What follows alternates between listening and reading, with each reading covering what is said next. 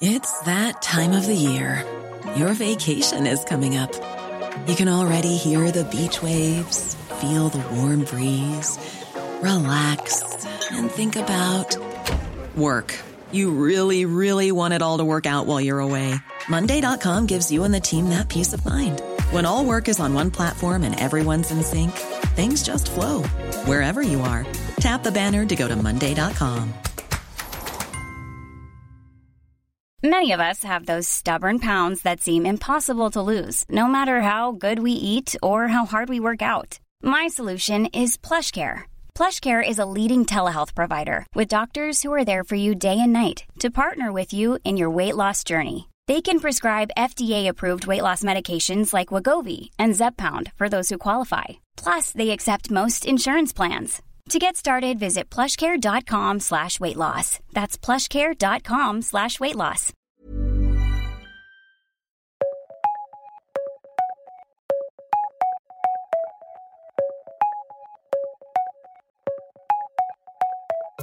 Welcome to The World in 10, the Times of London's unique take on the world every day. I'm Alex Dibble. And I'm Cara Bentley. And today we take a step inside real India. Not the one you'll see on the news coverage of the G20, but the rural India that arguably it's trying to hide. We hear about the Rotten Tomatoes review controversy and have some fun with Elton John's songwriting partner.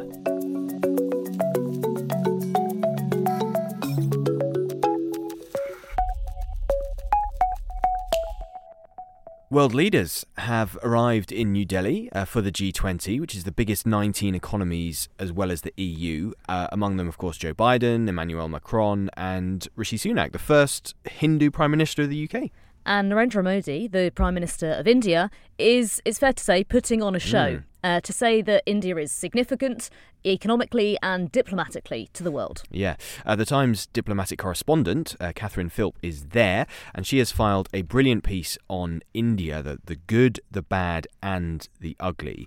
Now, Catherine joins us from New Delhi now. Catherine, thanks very much for your time. First of all, tell us about the things that Narendra Modi can, quite legitimately be very proud about. Yeah, one of the things that he's done that he's very proud of, that he intends to be boasting about at this G20 and encouraging the rest of the world to take up, is he digitized the economy so that 83% of Indians now have a bank account and take digital payments, which is double what there were before he did that. So that is an astonishing achievement. And one of the byproducts of that is that people deal directly with the government digitally. So through their smartphones, they'll file their taxes or they'll pay for permits.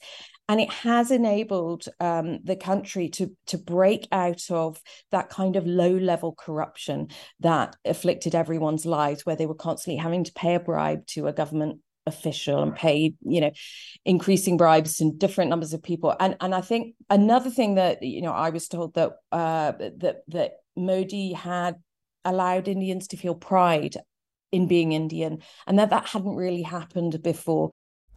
And Catherine, what about the negative sides that you've seen away from Delhi and in the kind of rural, poorer areas?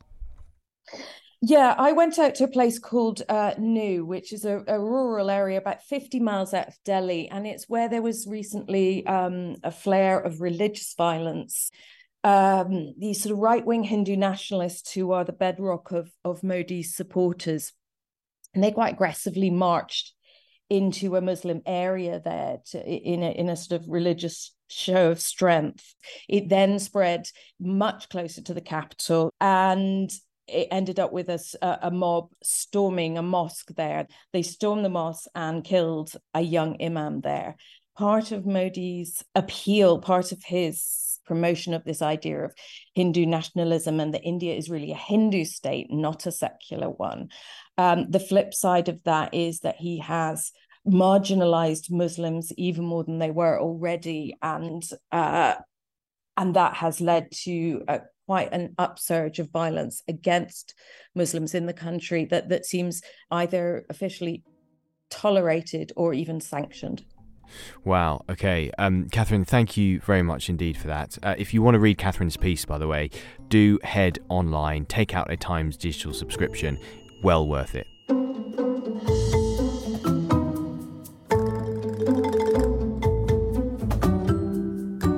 A Daisy Ridley film called Ophelia has been removed from Rotten Tomatoes following accusations of the publicists of the film paying critics $50 to get more positive reviews for the film than it actually got, taking the review percentage from 46% to 62%. The website Rotten Tomatoes collates reviews from lots of critics, puts them all in one place, but it bans people from being offered money to write falsely favourable reviews. And the Times' media correspondent Alex Farber has told us what people in the industry he's been speaking to are worried about as a result of this. Their concerns centre around this fact that reputationally it's damaging. You know, in the vast majority of cases, publicists would never dream of seeking to influence critics. That would be beyond the pale and they wouldn't dare to ask. And there's no suggestion that this is happening with those high-profile reviewers. But it does show that systems are open to abuse and that unscrupulous actors can take advantage of that. The Times, by the way, gave Ophelia 2 stars. When are you gonna come down? When are you going to land? I should have stayed on the phone. I should have listened to my own mind. That is by Elton John, Goodbye Yellow Brick Road, but the lyrics were written by Bernie Taupin. I should have stayed on the farm, I should have listened to my old man. That is because Bernie Taupin grew up on a farm. But he's now 73, living in California, and The Times has visited his home and done a long interview, which is on The Times website now, and it has some great details. Yes, Bernie Taupin being, of course, Elton's long-time songwriting partner.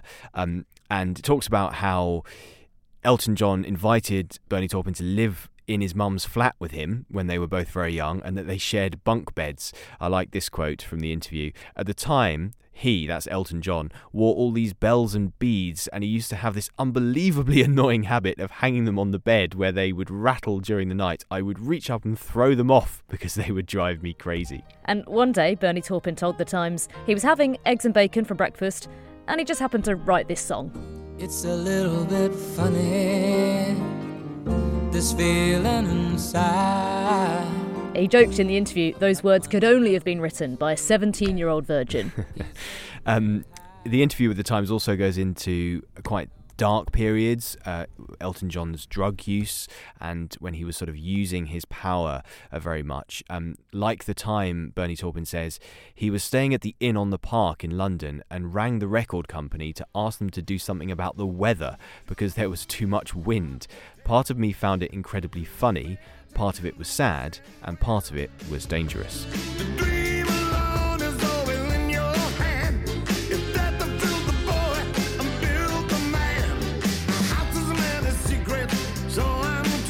And that one is I'm Going to Love Me Again from the film Rocket Man, and that song won Best Original Song at the Oscars and the Golden Globes. And in his acceptance speech, Bernie Taupin said it's a relationship that doesn't happen very often in this town. It's a 52-year marriage. Yes, his friendship with Elton John.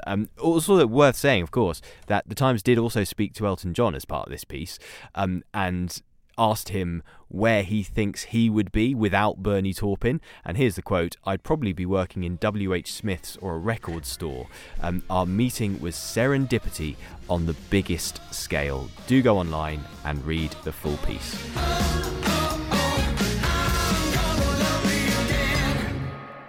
I'm here with Mike Smith, the foreign editor at The Times newspaper. What is coming up? Germany is gripped by the mystery sandwich thrower of Magdeburg. Almost every morning for the past 6 months, a freshly made sandwich has been thrown from a speeding car at a series of houses on a quiet B road in the town of Magdeburg.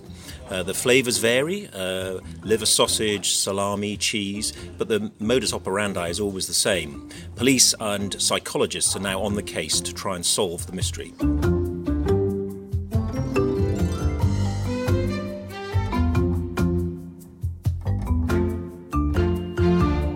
Yesterday on The World in 10, we were talking about Daniil Medvedev saying that someone could die in the kind of heat that they're playing in at the US Open at the moment.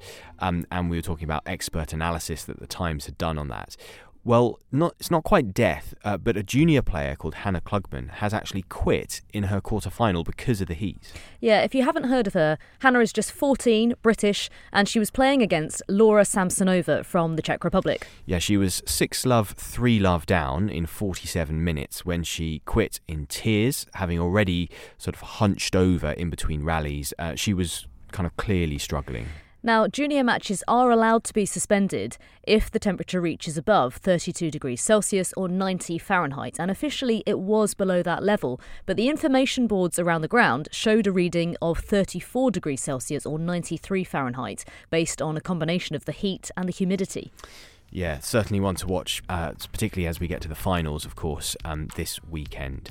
That is it from The World in 10. There'll be more tomorrow.